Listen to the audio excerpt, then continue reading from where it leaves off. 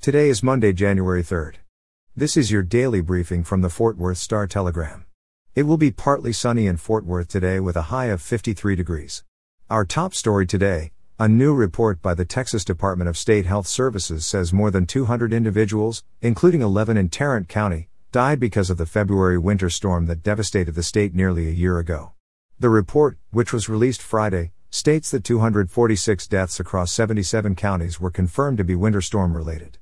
Out of those deaths, 229 were confirmed to be Texas residents. More than half of the winter storm-related deaths were caused by hypothermia or frostbite, according to the report. Other major circumstances of death include exacerbation of a pre-existing illness, motor vehicle accidents and carbon monoxide poisoning. The majority of deaths occurred among males, non-Hispanic whites and those ages 60 years and older. Across the state, 6 counties had deaths in the double digits, with Harris County reporting the most at 43, Travis County reporting 28 and Dallas County reporting 22.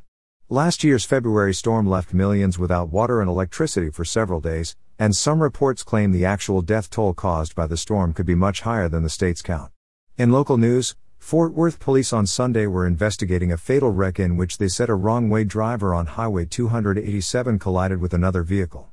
2 people were dead at the scene when paramedics arrived, according to MedStar. Police said the crash happened in the 3700 block of the highway around 2 a.m., closing all southbound lanes and diverting traffic to Berry Street. The Tarrant County Medical Examiner's Office will release the names of those who were killed in the crash after next of kin have been notified. Visit star-telegram.com for more on this developing story. And finally today, in sports, Arizona Cardinals quarterback Kyler Murray ran for 45 yards and threw 2 touchdown passes to lead his team to a 25-22 victory yesterday against the Dallas Cowboys, who fell to 11-5. Murray is now 9-0 at AT&T Stadium dating back to his high school days at Allen High, where he won 3 straight state titles, his college days at Oklahoma, where he won the Heisman Trophy and the Big 12 title, and last season's 38-10 victory over the Cowboys. Sunday's outcome, which ended a 4-game winning streak, dropped Dallas from the number 2 seed in the playoffs to the number 4 seed, and sets up a possible rematch against Arizona in the wild card round at AT&T Stadium in 2 weeks. The Cardinals, who remain 1 game behind the 12-4 Los Angeles Rams in the NFC West, are currently the 5th seed in the conference.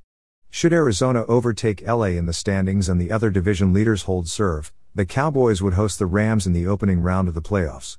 None of it bodes well for a Cowboys team with just 3 wins against teams with a winning record all season, and none since October. Although Dallas rallied from a 22-7 fourth quarter deficit to make it 25-22 Arizona with under 5 minutes remaining, the Cowboys came up short. QB Dak Prescott threw for 226 yards and 3 touchdowns, but he also had a crucial lost fumble with under 11 minutes left. The Cowboys will travel to Philadelphia to play the playoff-bound Eagles in a game that was flexed to Saturday night. Kickoff is now at 7:15. For the latest in Fort Worth and Tarrant County news, visit star-telegram.com.